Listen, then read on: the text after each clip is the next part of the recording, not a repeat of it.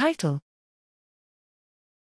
Backward masking reveals coarse-to-fine dynamics in human V1. Abstract: Natural images exhibit luminance variations aligned across a broad spectrum of spatial frequencies, SFs. It has been proposed that, at early stages of processing, the coarse signals carried by the low SF, LSF, of the visual input are sent rapidly from primary visual cortex, V1, to ventral, dorsal and frontal regions to form a coarse representation of the input, which is later sent back to V1 to guide the processing of fine-grained high SFs, i.e., HSF. We used functional resonance imaging, FRI, to investigate the role of human V1 in the coarse-to-fine integration of visual input.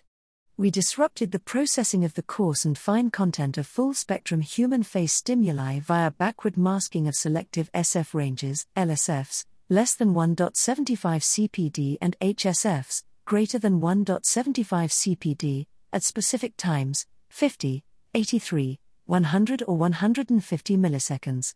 In line with coarse-to-fine proposals, we found that 1. The selective masking of stimulus LSF disrupted V1 activity in the earliest time window, and progressively decreased in influence, while 2. An opposite trend was observed for the masking of a stimulus HSF.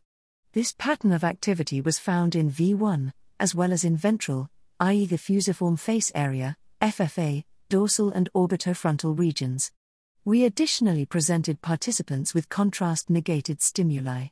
While contrast negation significantly reduced response amplitudes in the FFA, as well as coupling between FFA and V1, coarse-to-fine dynamics were not affected by this manipulation. The fact that V1 response dynamics to strictly identical stimulus sets differed depending on the masked scale adds to growing evidence that V1 role goes beyond the early and quasi-passive transmission of visual information to the rest of the brain. It instead indicates that V1 may yield a spatially registered common forum or blackboard that integrates top-down inferences with incoming visual signals through its recurrent interaction with high-level regions located in the inferotemporal, dorsal and frontal regions.